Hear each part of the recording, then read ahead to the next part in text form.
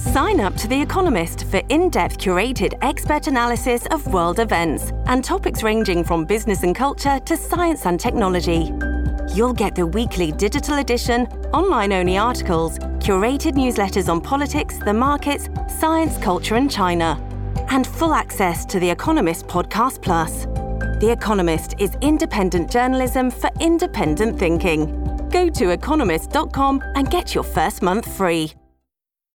This episode is brought to you by Shopify.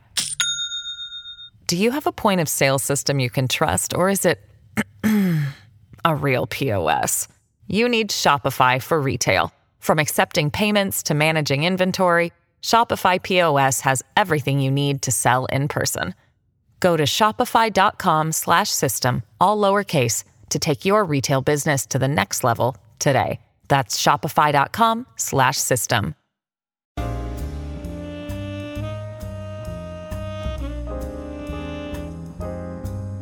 Welcome to New Books in African American Studies, a channel on the New Books Network.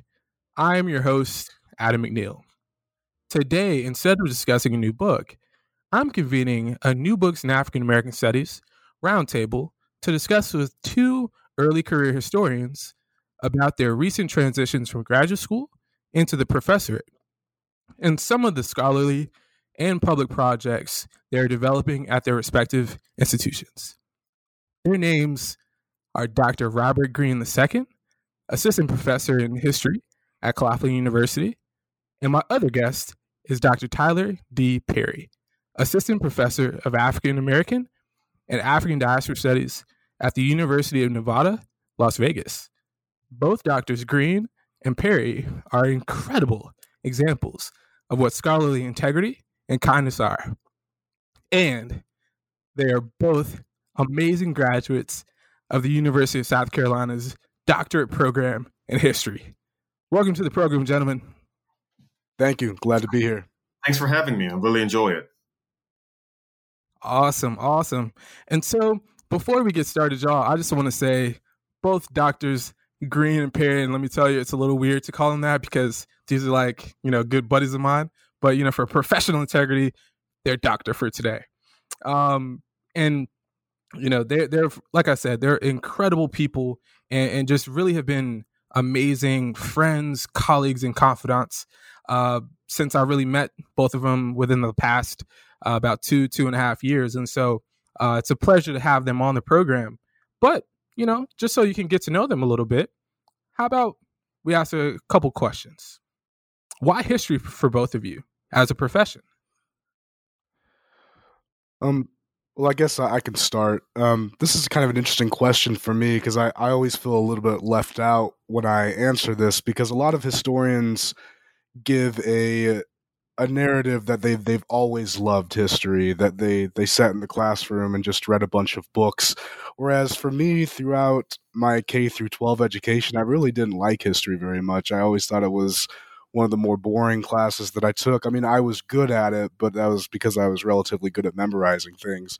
And I think it was at that point where I can pinpoint why I didn't like history as much and that the way it was being taught to me.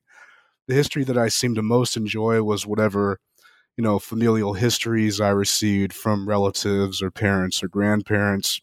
And so little did I know that I actually did like history. It was just the formal way it was presented was something that was pushing me away from it.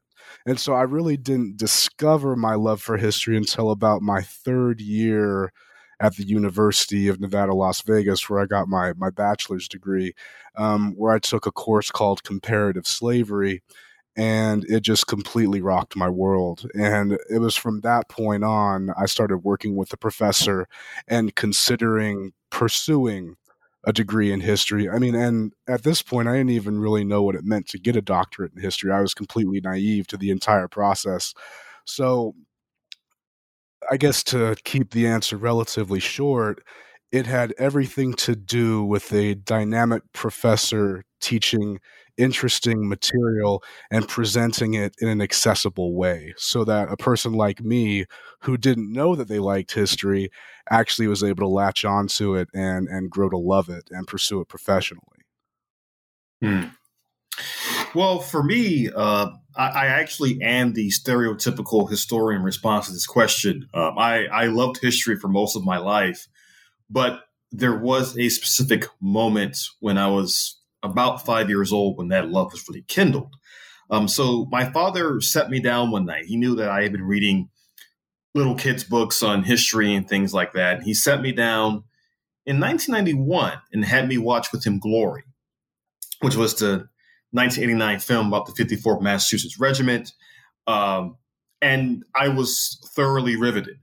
And I think part of my love for history is my parents have always really kindled that interest in me. They've certainly pushed me to read more, to think more, to write more. But, like Dr. Parry here, I didn't really think about getting a degree in history until maybe college. And for me, the idea of getting a history degree was first really born when I took a course on African American history when I was in college at Georgia Southern University. And it was my sophomore year, and our professor actually had us write a book review. That was one of the assignments for the class. He gave us a list of books to choose from. And as I scanned the list, I noticed that there was a book by W.B. Du Bois I'd never heard of before. It was titled Black Reconstruction in America. And so during office hours, I go to the professor and I say, this is the book I want to read. Not knowing anything about the book, I just knew it was a Du Bois book I had not heard of before. And the professor looks at me, he says, Robert, are you sure you want to read Black Reconstruction? I said, yeah, I'm definitely sure. And he says, okay, all right, okay, fine, go ahead and do it. And so I had to request the book from the library's off-site storage system. And so I went to the library to get the book, and my jaw dropped. I had never seen a book that big before. And I thought, oh, wow, I may have gone too far this time. But then I started reading it some more. And then I got to the chapter titled The Propaganda of History, where Du Bois talks about the need to use history to write against white supremacy, to write against inaccurate portrayals of the past. And that moment, a light bulb went off in my head, and I said, I've got to do this for the rest of my life. I've got to find a way to become a historian. And ever since that moment, I have really been glued to learning more about the historical profession and trying to do my best to teach others what it means to actually do and write and research history. Two very different responses to my question, to say the least.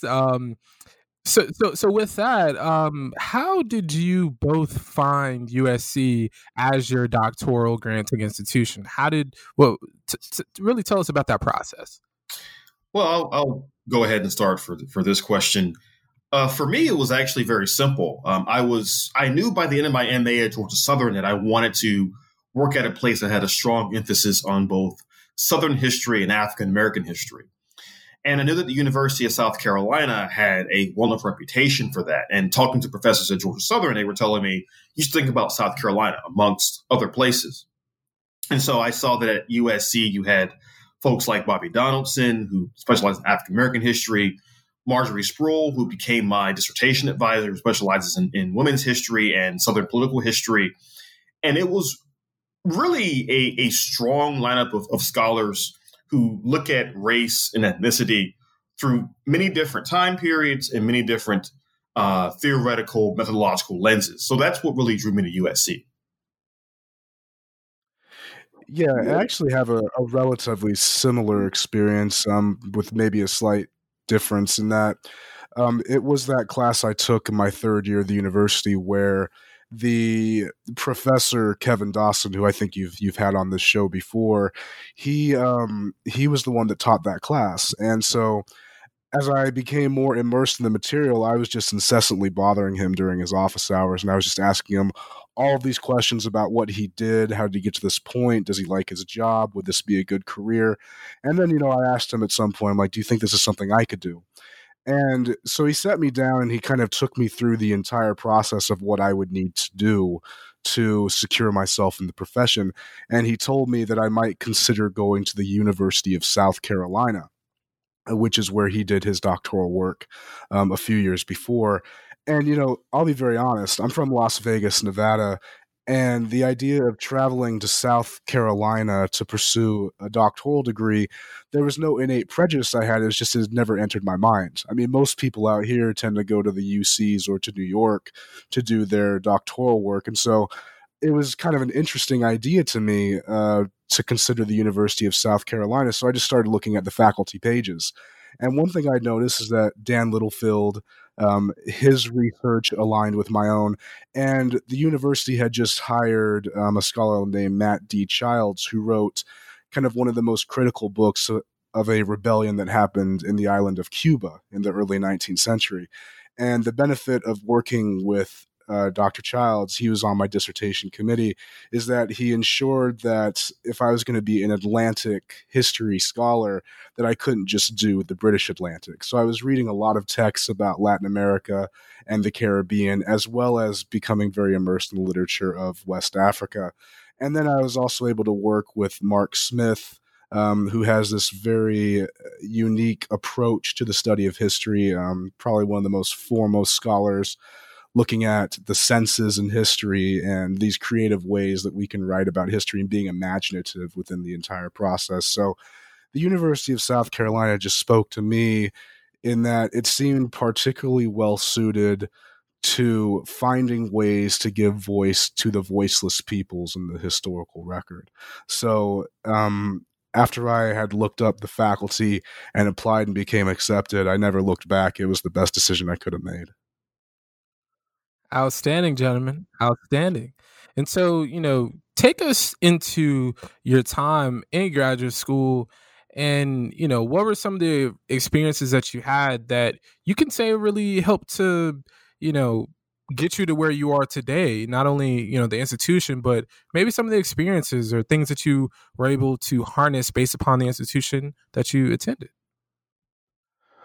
Well, I think for me, I think going to South Carolina in and of itself was an important step because history seemed very alive out there. And this might be particular to the time that I was there, in that there are these markers, both Confederate and then progressive, that are dotting the city of Columbia everywhere you go.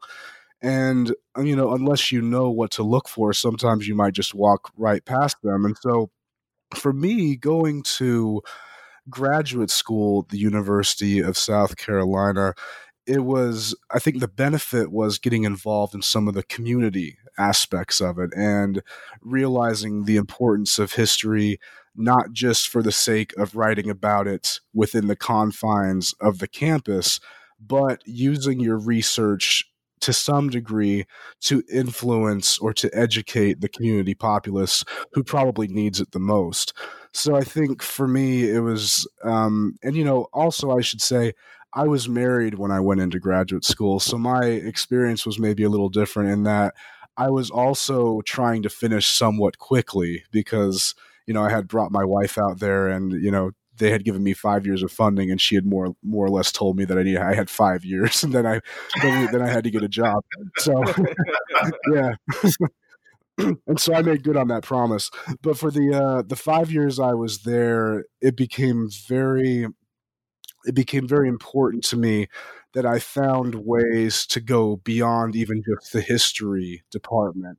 I was able to teach at the African American Studies program at the invitation of Linda Littlefield, who was the program coordinator at the time, and just to become involved in a lot of projects that had a much broader reach than simply just writing a thesis or a term paper or even a dissertation. So I think I can only really speak to the uniqueness of going to graduate school in Columbia. But for me, it was just the community engagement aspect was critical. I would certainly agree with Dr. Parry's sentiments there, especially on the community engagement. I know that so many professors who I work with at USC were involved in the community in some form or fashion. But I also want to say that one of the things that really stood out for me during my time at USC was just the camaraderie of the department, a camaraderie that was between graduate students and faculty, but also amongst the graduate students themselves. And it was wonderful to work there because while both Parry and I were there, we had a number of different reading groups that were going on. So, for example, there was the Atlantic History Writing Group that was really, really influential to me. Now, I wasn't doing Atlantic studies, so to speak. I was not working in that particular time period. I'm a 20th century Americanist. But it was still great for me to see a group of scholars come together outside of the classroom, outside of normal working hours, to get together, read each other's papers, give critiques on those papers, and to really foster a sense of, again, as Dr. Parry mentioned, community. I tried to emulate that somewhat with an American history reading group as well. And in both groups, you had a lot of people who were driven, dedicated to not only the craft of writing history, but the craft of being good scholarly comrades in arms, so to speak. That really was, I think, for me, the biggest and best part of being at USC. Yeah, if I could add to that, I just wanted to piggyback off of what Dr. Greene was saying. One thing you should know about him is that despite the fact that he's not an Atlanticist, he had the most consistent attendance in that group. So that shows you his dedication to the cause there. But yeah, I mean, I got to the point where I found my fellow graduate students' comments on my work as valuable as any other comments I would get throughout the profession. And so I think that the University of South Carolina, when Dr. Greene and I attended, it seemed uniquely well-suited in fostering that intellectual curiosity and support amongst graduate students that I think that if other places emulated, graduate students would be in a far better position. Well, maybe for those who might still be deciding, is USC the place for them, and the South Carolina one, not the California one. My family's from South Carolina. No disrespect. Can't disrespect. Exactly. You know what I'm saying? Try living on the West Coast and saying you went to USC. Right. It's like a Gamecock. What in the world is that? That's right. Yeah. Right. And so, you know, both of you mentioned this different ways, but, you know, not only about the importance of USC in really honing your skills as historians, but let's pivot a little bit to, you know, both of you are now professors, right? So that means you wrote a dissertation. So please talk to the audience about, you know, what was your dissertation experiences, you know, like, and also how did you really overcome, you know, stagnation in the process? We have a lot of different folks here who are listening, and many of them who, you know, maybe your experiences might be able to help them get through some of theirs. Right. Yeah, I think with dissertation experience, for me, it was, you know, a relatively good process. Now, I do want to add the slight caveat that my bachelor's degree is actually in creative writing. And so I took some of those skills from my creative writing degree in terms of writing every day, at the very least, getting something on paper every day. And that really helped me with the dissertation grind. But I think at USC especially, it again helped to have this scholarly camaraderie of people who were really pulling for you, rooting for you, and also willing to give you constructive and useful feedback and criticism. That certainly helped me with my dissertation process. And I think for folks out there listening to this podcast right now, one of the things that will help you with a dissertation is, again, find that community, whether it's in the real world at your own institution, whether it's with other scholars from other departments, or if it's even virtual. Just having a support system of not only constructive but good feedback, but also a system that'll hold you accountable too. So you have to get things in to folks before it's off to your advisor. You have to make sure you're constantly writing whenever you can, you're doing the research, et cetera. Those are the kinds of things, developing good writing and researching habits that can really carry to the finish line when it comes to dissertation. Yeah, and I concur with everything that was stated. There might be maybe two things I would add in that. For me personally, I had presented at a number of conferences by the time that I sat down to write my dissertation. And so that was useful because I had what you might call rough drafts of different chapters written by that point. So it allowed me to just kind of add to it and build upon them. And I think honestly that made the process a lot easier because I think sometimes the hardest part of writing is starting it, because if you're starting from scratch, you sometimes don't know where to go from there. And so for me, I think it was just useful to have maybe some prototypes or models to build off of to, take on the daunting task of writing a long dissertation. The second thing is I should think people should make sure that there's nothing wrong, depending on your timeline, there's nothing wrong with, detaching yourself from the dissertation for a few days and working on something else. Because one thing that does tend to happen is no matter how much you love your project, the writing process can lead to some significant burnout and you start to run out of ideas. Like you've become less creative, your writing is less passionate. And so sometimes what it takes is that you can work on maybe something else or, an outline for a new idea. And that's perfectly acceptable because when you return to the dissertation, you'll have a new vigor to approach that particular project. And that's something I did on occasion when I was writing my dissertation for that last year I was in graduate school. Valuable information, y'all. Thank you so much for that. Thank you so much. And before we transition out of graduate school, talk to us about, what was the most fun that you had in graduate school? What was, let's end graduate school on a fun note in this way. Well, yeah. Well, I mean, I had a lot of fun in graduate school. I guess detaching it from just the university studies, I mean, some of the best times I had was just taking road trips out of town, not always knowing where we're going. But I mean, living in Columbia, you had Greenville up the road and then Charleston, South Carolina down on the coastline. And so for me, I think it was just discovering the culture of the state and different cities and different areas throughout it.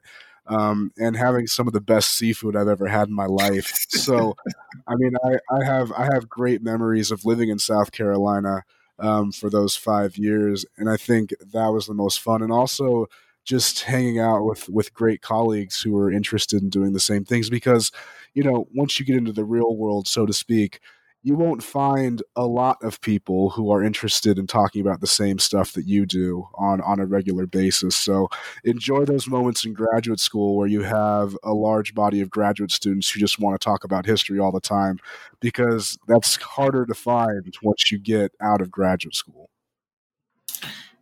I would definitely concur with Dr. Parry in terms of the camaraderie and the comradeship that we experienced at USC. That was really the most fun for me, was just having other people to talk to about history.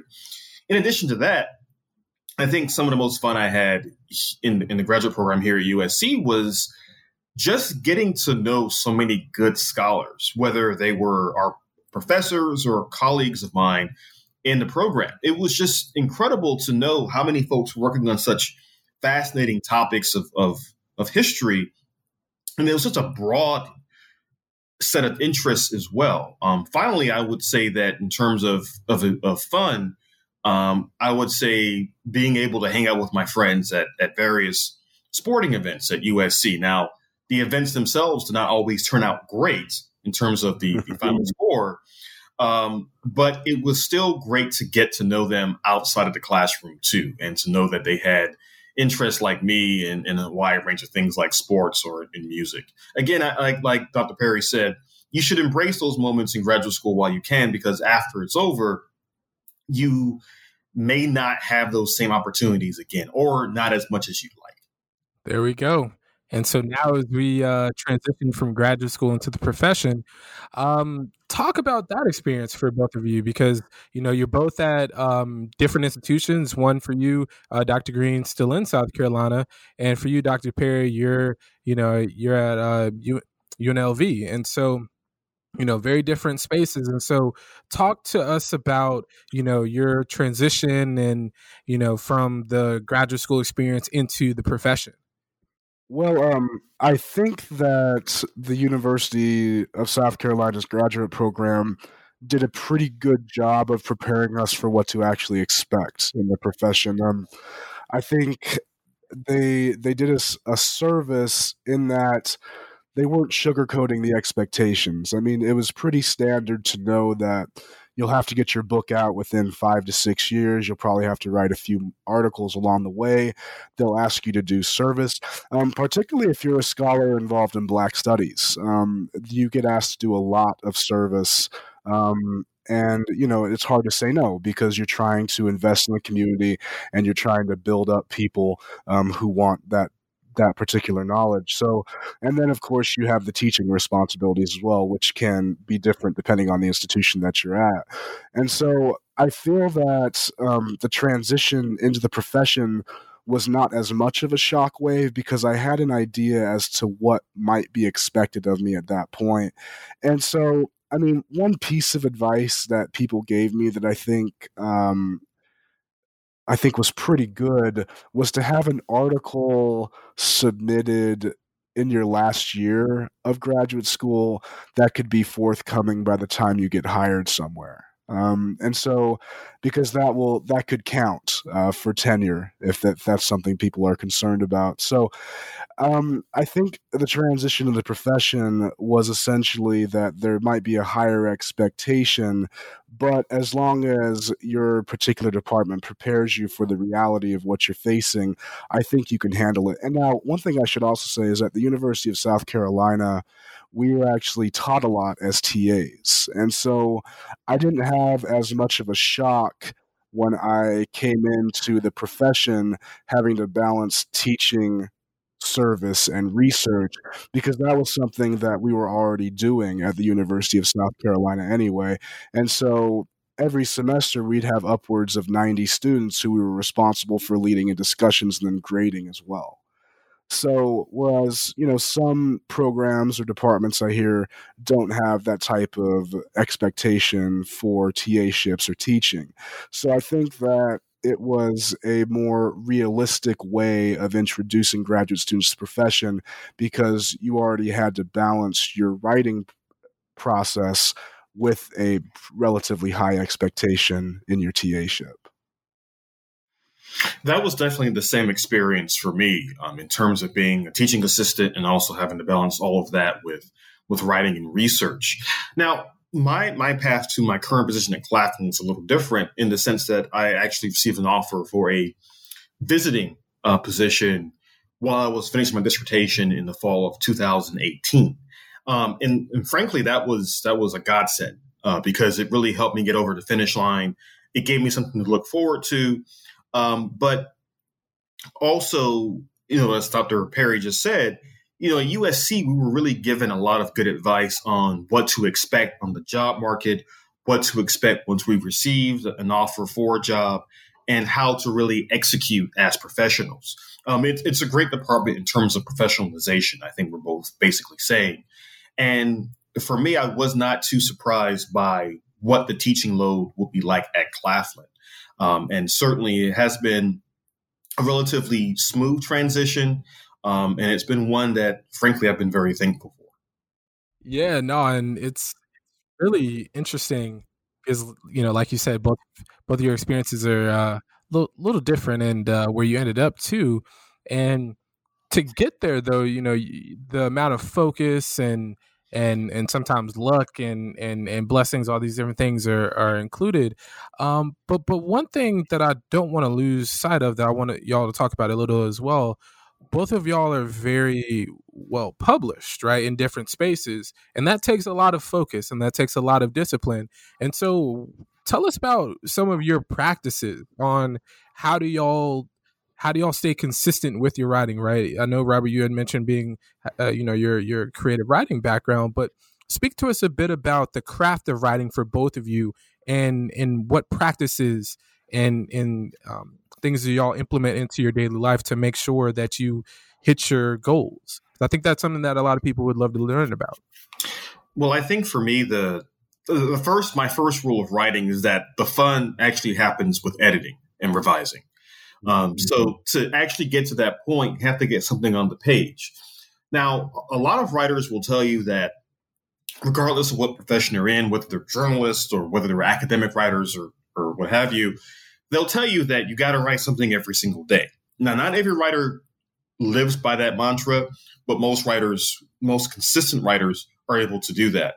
I will say that each week I try to set some goals that I want to reach by the end of the week in terms of how many words I've written on whichever project I'm working on that particular week.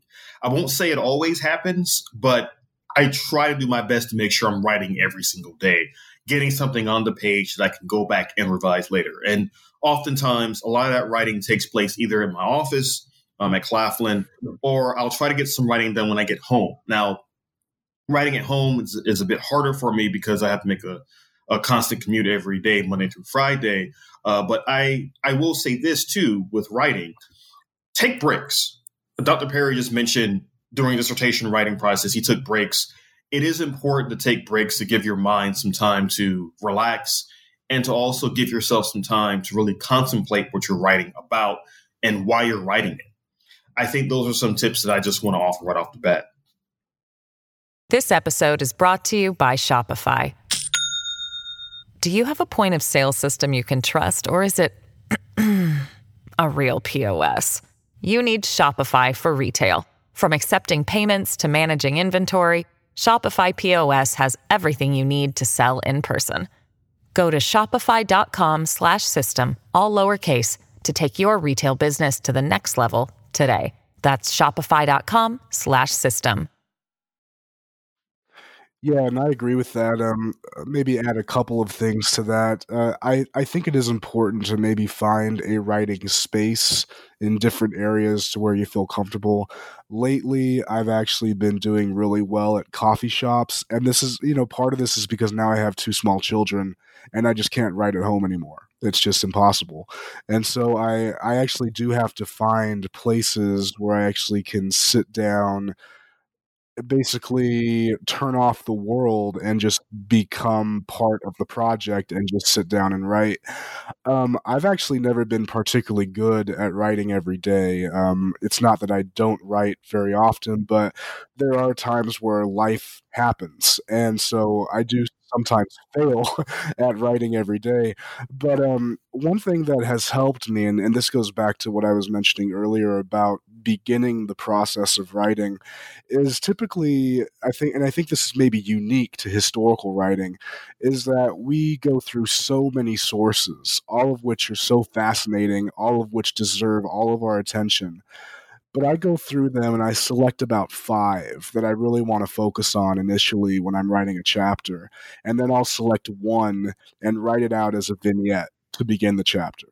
Now, maybe that vignette will stay as the premier vignette, or maybe it won't. But if I can find at least one source where I feel like I can build my argument around, something that would fascinate a reader, it then makes it a lot easier for me to actually start writing, because now I'm in a groove. I mean, writing is it's as much a exercise as anything physical that we do. It all depends upon how committed we are and how interested we are in the process at that point. So for me, what's become useful as far as starting the process of writing is actually finding a particular source that is particularly interesting, and then going from there. And then later on, if something else pops up that seems to relate more to the material, then I take the liberty to switch it out. But at least at that point, I have maybe 10 pages written at that point. And, just for mental clarity and mental support, that 10 pages makes a lot of difference for continuing writing, because now I feel invigorated to continue the process, and I feel like I've accomplished something. Very good. And so I do that as a segue because we've been talking a lot about USC, and now we're going to transition into not only University of South Carolina, but the University of South Carolina Press, because y'all have a edited volume coming out. And so can we talk a little bit about that? Yeah, sure. So the edited volume is tentatively titled The African American Experience at the University of South Carolina. And essentially, it provides the long history of African Americans who have been on the grounds of the University of South Carolina since the school was first instituted in 1801. And essentially, the University of South Carolina is unique in this regard because not only were there enslaved people upon the campus in the 19th century, but Black men also attended the school during the period of Reconstruction in the 1870s. And also Black women who were being trained for the normal institutes were also on the campus grounds, though they weren't official students of the university. And then, of course, after Reconstruction is dismantled, African Americans are forced to leave the campus. But one thing that we're exploring in that kind of interim moment before the second desegregation is how African Americans were resisting this effort. They were applying and demanding to come back onto the campus and become students again. And then, of course, in 1963, the school desegregates again, and then we're kind of looking at what happens beyond that moment. So that's kind of the brief synopsis of what the volume's looking at.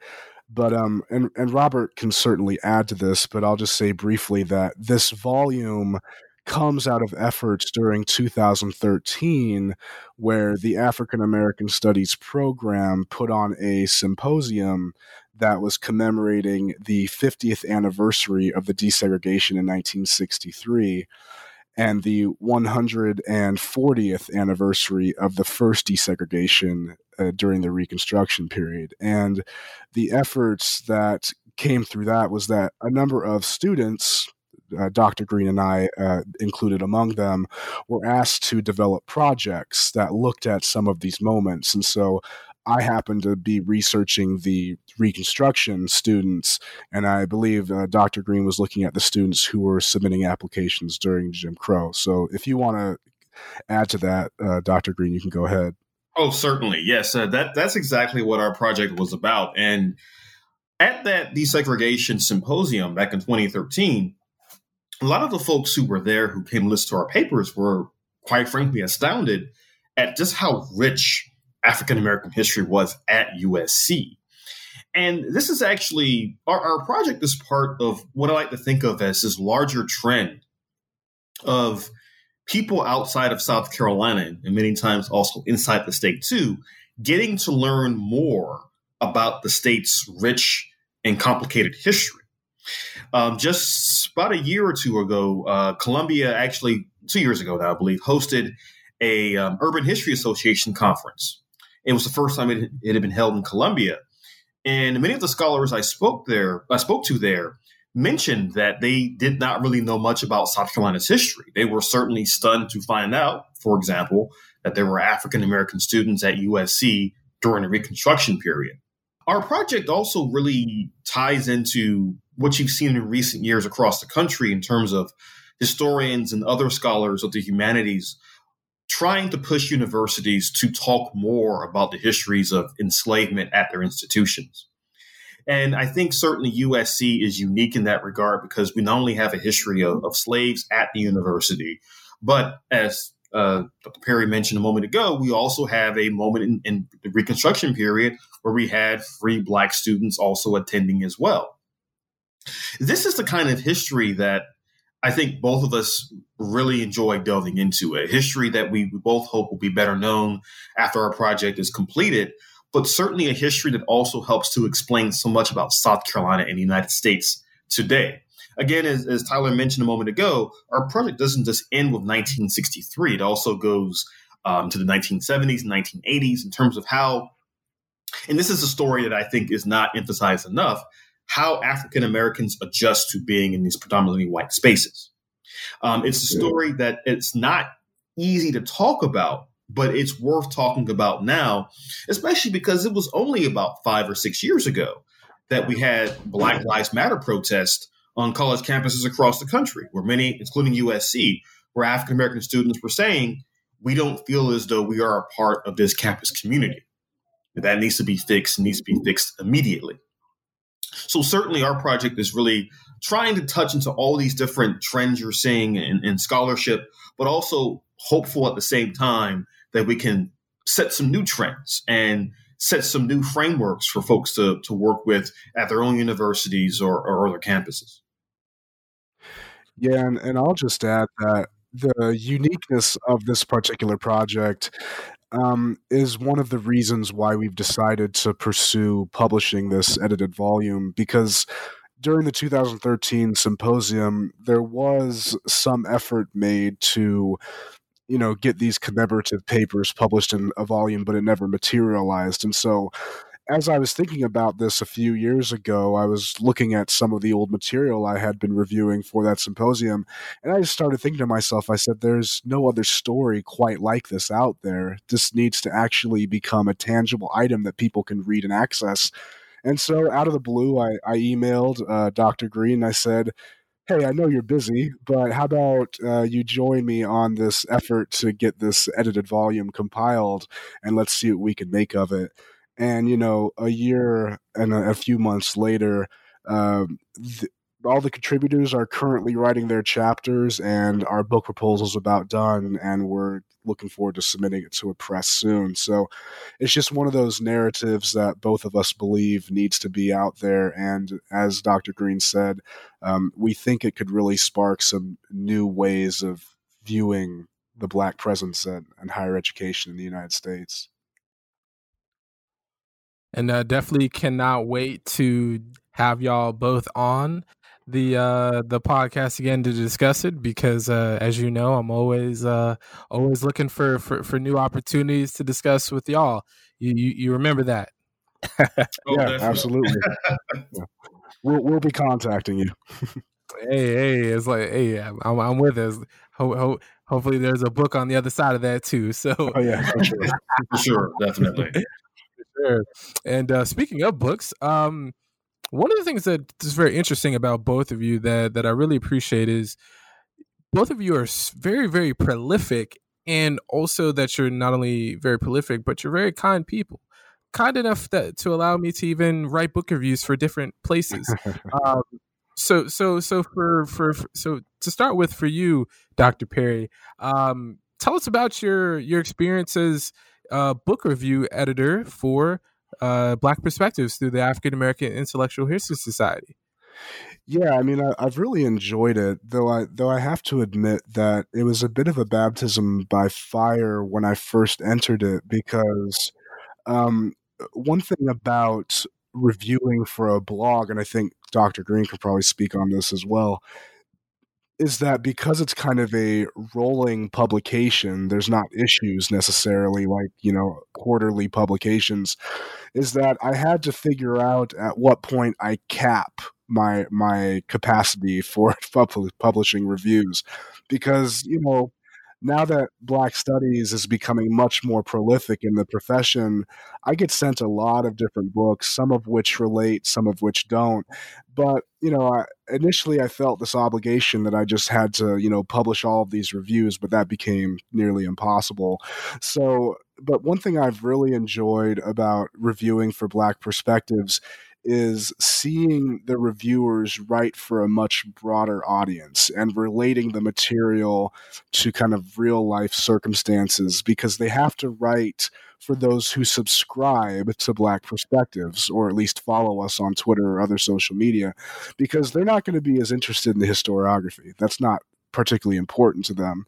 So one thing I try to encourage reviewers to do is to make it a narrative, make it interesting, make it something that would be fascinating for just a lay reader to read. And so that's one nice thing about being the editor for Black Perspectives. And, the entire team of editors at Black Perspectives is incredibly supportive. So if I find myself getting behind, somebody's there to always help me out and assist me. But I think it's been a unique experience being the book review editor for a blog. And, it's helped me kind of find other people to collaborate with, such as you, Adam. And, we're always happy to have people solicit us to write a review. That is always welcome. So, Dr. Parry, are you saying that graduate students can solicit you based upon this interview to review some of their favorite books? Is that what you're saying? graduate students are most welcome. They are among my most consistent and enthusiastic reviewers, so always feel free to contact me. Very good, very good. And so, you as well, Dr. Greene, you are a very well published person, especially based upon your bylines on your nearly 10,000 person followed and maybe even bot followed Twitter page.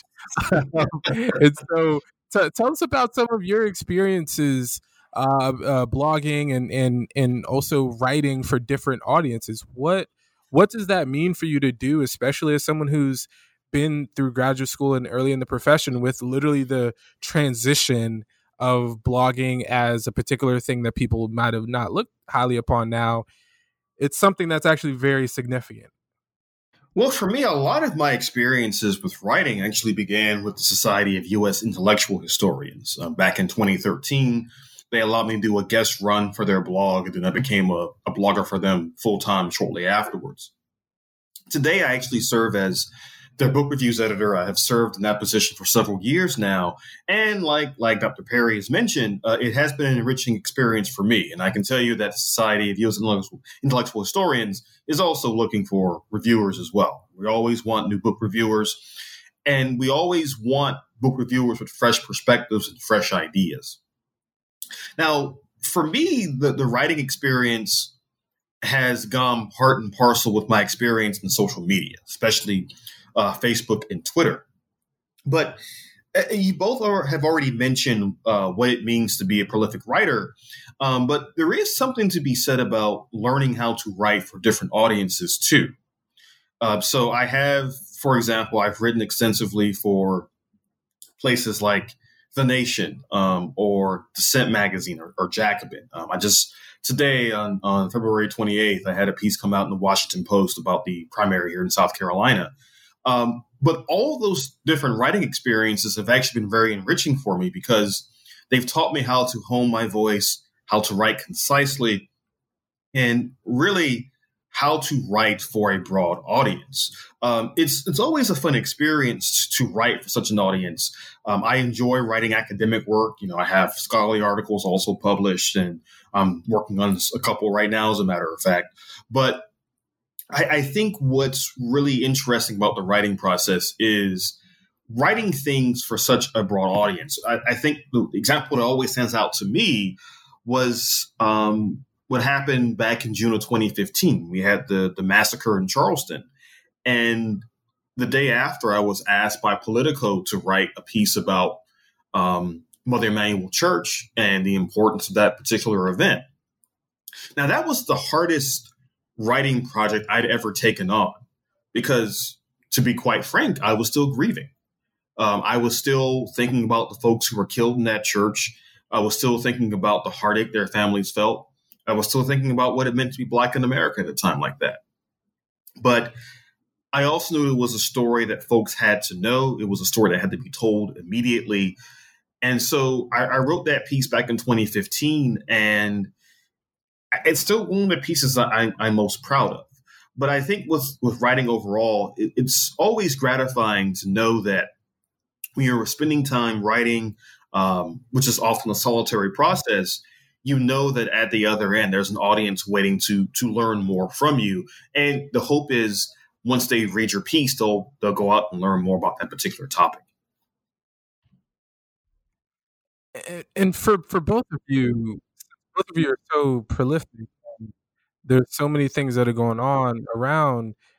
A lot of people may wonder, like, do y'all still get scared during the writing process? Do you still, if you're still writing and, you have your architecture around, that you usually go to build your work, are there still, and this is for both of you, are there times where writing is ever still scary? Yes, without question, because the biggest enemy for any writer, any historian, any scholar, period, who has to work with the written word is the blank page. And so whenever I'm starting something new, there's always that sense of trepidation. Can I actually get this done? Am I the right person to write this piece? But once I start banging computer keys, then I know it's time to get to work. And so I think for any writer, wherever they come from, whatever their background is, they're going to tell you it is a process full of fear, but that fear is going to push you to work harder, to be more diligent in your research, be more diligent in your editing, and most of all, to be diligent in not being afraid to get those pieces done and get them out to people. Yeah, and to add to that, I think that people just have to be comfortable writing on their own terms and not allow others to dictate what they write or how they write. Because one thing you've mentioned is that both Dr. Greene and I we both do our peer-reviewed articles, but we've also published in various more popular venues. And, there's a split in the profession on this, but I think, maybe a younger generation of scholars seems to be more apt to support younger researchers getting the word out through, pieces from the Washington Post or through Jacobin or through Dissent, or through writing through Black Perspectives or the Society of U.S. Intellectual Historians.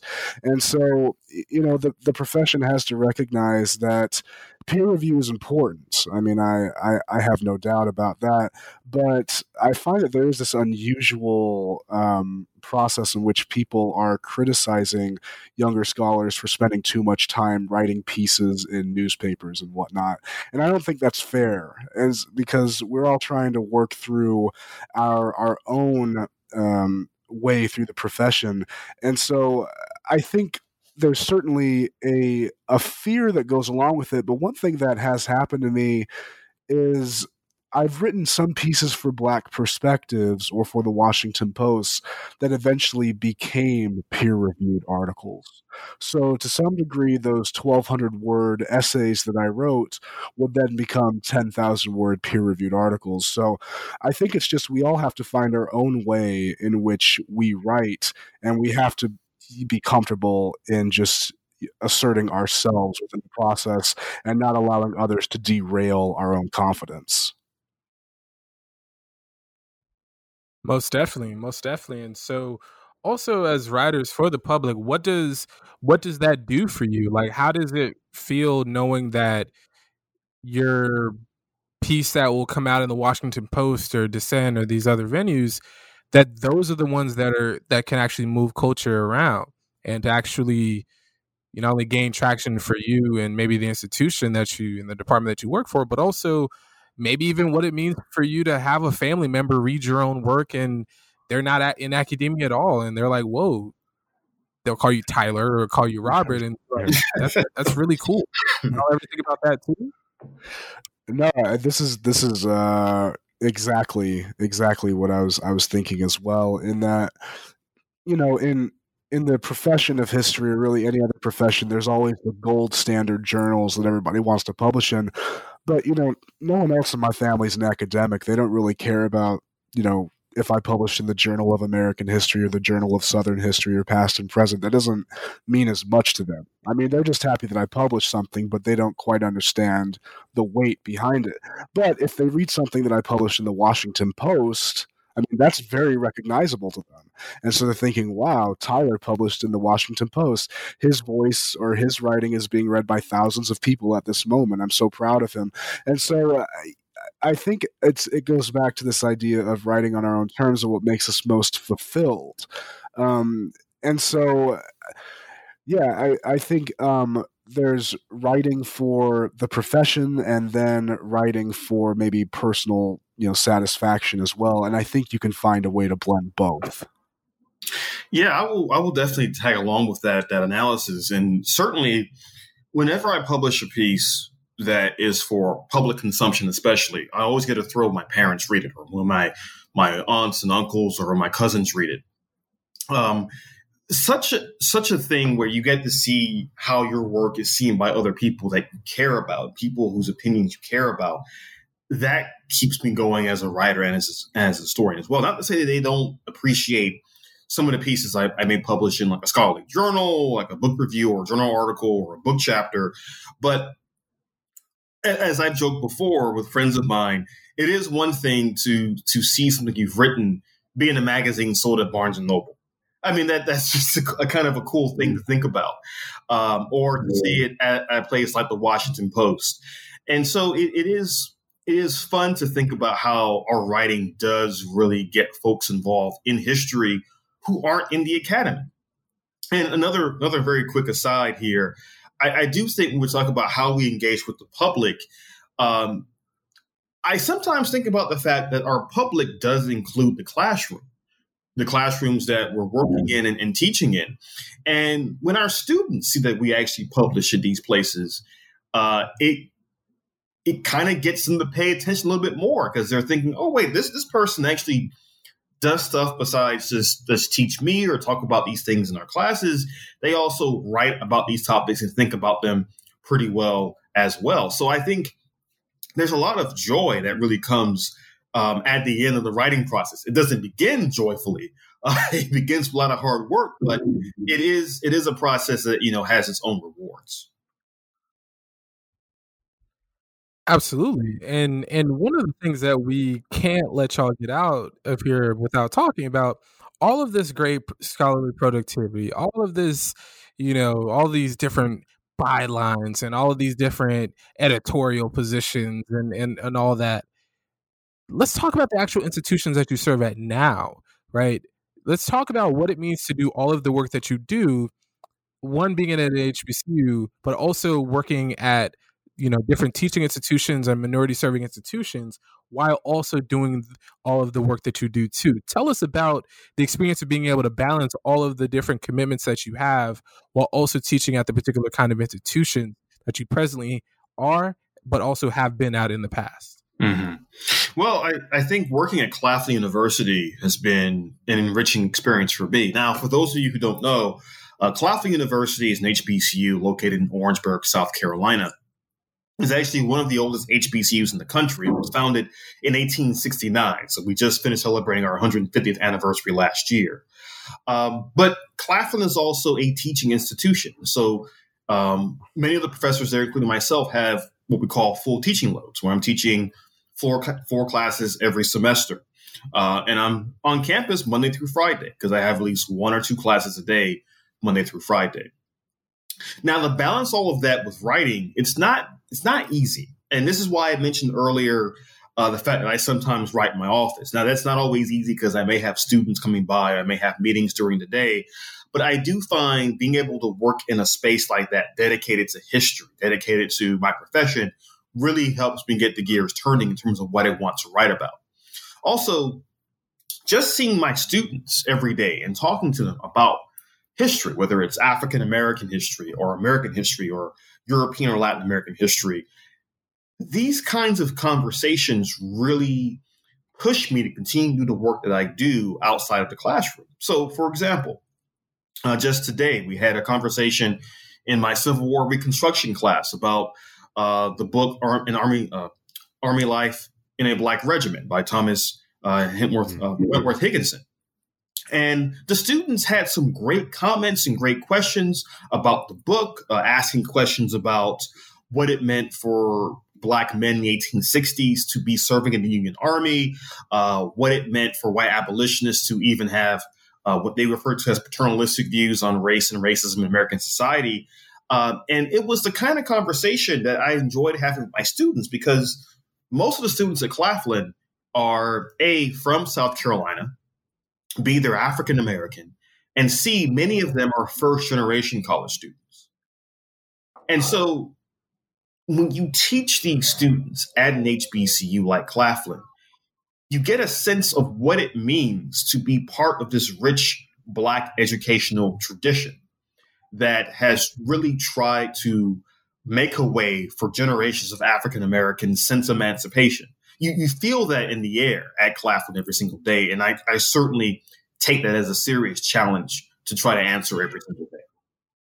Yeah, and just to add to that, so my first two jobs of the profession, one was at California State University, Fullerton, which was my first job, and now I'm at the University of Nevada, Las Vegas. Both of them are very similar in that both are deemed minority-serving institutions, specifically Hispanic-serving institutions. Both are state public schools, and both have students that are predominantly commuter students, first-generation underrepresented groups. And so, speaking specifically of the University of Nevada, Las Vegas, I mean, one thing that it has allowed me to do teaching students who typically work long hours while attending class is that I have to make a decision as to the type of faculty member I want to be or the type of educator I want to be. And so kind of this old school kind of dogmatic, you have to be on time or you get no credit for the day, doesn't quite work in the modern era, simply because a lot of these students are doing what they can simply to just make it work. A lot of them have familial responsibilities. A lot of them are usually coming to and from work. A lot of them are from the Las Vegas Valley. So a lot of these state-funded institutions throughout the United States, but specifically in the West that I've noticed, are filled with students who have a great desire to learn, but there are understandable roadblocks. And so it takes faculty members to be understanding in that and to try to work out a way to where we are available for them, because you can tell they're excited to learn the information. But in regards to, I think, balancing a lot of these things, I mean, one thing I will say about being made available for both students and the community is that I must admit, the students and the community members who, once they get an idea as to what I do, they are some of the most enthusiastic individuals that I'll ever meet. Like, I just did a radio program this morning in Las Vegas, and it was probably one of the most fun conversations I've ever had, just simply because these were individuals who loved accumulating knowledge, and they loved talking about it. I mean, and this was like a narrative of empowerment and, you know, how people can invest in communities and you know, elevate people. And so I think, you know, if we shut ourselves off from service too much, I mean, it's understandable because some people protect their time. But I mean, for me, some of the most fulfilling experiences I have is when I, you know, go outside of the classroom or outside of my, you know, my writing, and I just engage with people, whether it be students outside the classroom or just community members who have a hunger for knowledge. I just want to quickly add to that, too. I think a lot of historians worry that the United States right now is a place that has a historical wasteland, and people just don't care about history. But I think both Dr. Parry and myself have found that actually that can be further from the truth. A lot of folks that we talk to at, you know, in our classrooms, that we talk to at events in the community, they genuinely want to know more about America's past and the world's past, for that matter. And so I'm always heartened by those conversations that Dr. Parry just mentioned, that you have outside of the academy, outside of campuses. There are a lot of folks who are dying to know more, and we have to find a way to reach them however we can. Yeah, I agree. Exceptional. And for both of you, before we depart, can you both talk to us about some of the projects that you have coming up?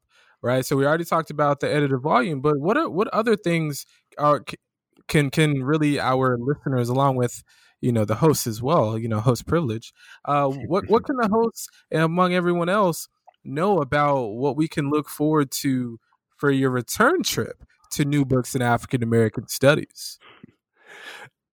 Yeah, sure. I'll be relatively brief. I appreciate the time to talk about this, though. So my first book is contracted with the University of North Carolina Press, and it's entitled "Jumping the Broom: The Surprising Multicultural Origins of a Black Wedding Ritual." And if everything goes as it should be out in the fall of this year. And this project is something I've been working on for a decade or so, off and on, and so I'm happy that it'll finally be in print. So that's one to look forward to for me in the immediate future. But as some people might know, I'm also working on a project that looks at the use of canines as a form of racialized terror in the Americas, and I'm co-authoring that with a scholar named Charlton Yingling at the University of Louisville. We just had an article come out in the journal Past and Present, which is free and open access, so anybody can read it. But we are working on the larger manuscript, which we hope to complete within a year or year and a half from now.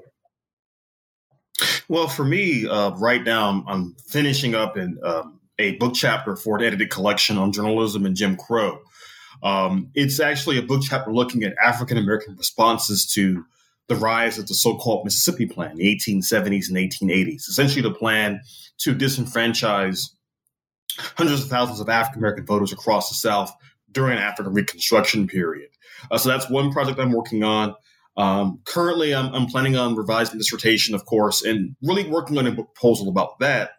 Now, for those who don't know, my dissertation really focuses on African-American voters in the Democratic Party in the Deep South in the 1960s, 70s, and 80s, essentially trying to understand how Democrats were trying to hold on to those Black voters in an era where nationally the Democratic Party was suffering some pretty serious losses at the hands of a much more conservative Republican Party. Also, I have various pieces I'm working on for different publications right now, but those are really the big projects I'm working on. So stay tuned. And definitely stay tuned because let me tell you about this brother, Dr. Robert Greene II. He is probably one of the most humble people, but anytime I see him, hey, I got to gas his brother up. You know, I always got to gas his brother up too. And Dr. Tyler D. Perry as well. You know, he's still humble, but you know, not Dr. Greene level. But you know, he's on a different level. Oh, yeah, he is. But you know, I definitely love these brothers. Like, they're really good people.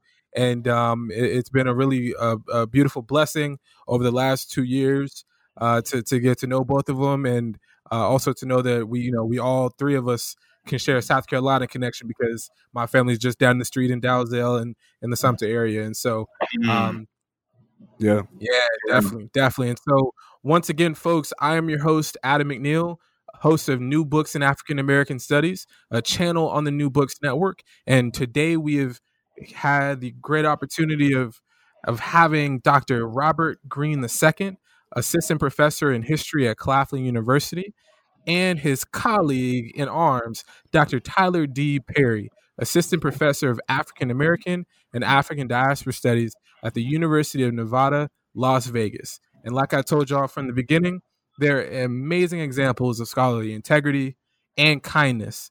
And I hope, too, once I get to that other side, to be just like them. They presented a good foundation. So once again, folks, I'm your host, Adam McNeil, New Books in African American Studies. It's been a pleasure and an honor once again. Over and out.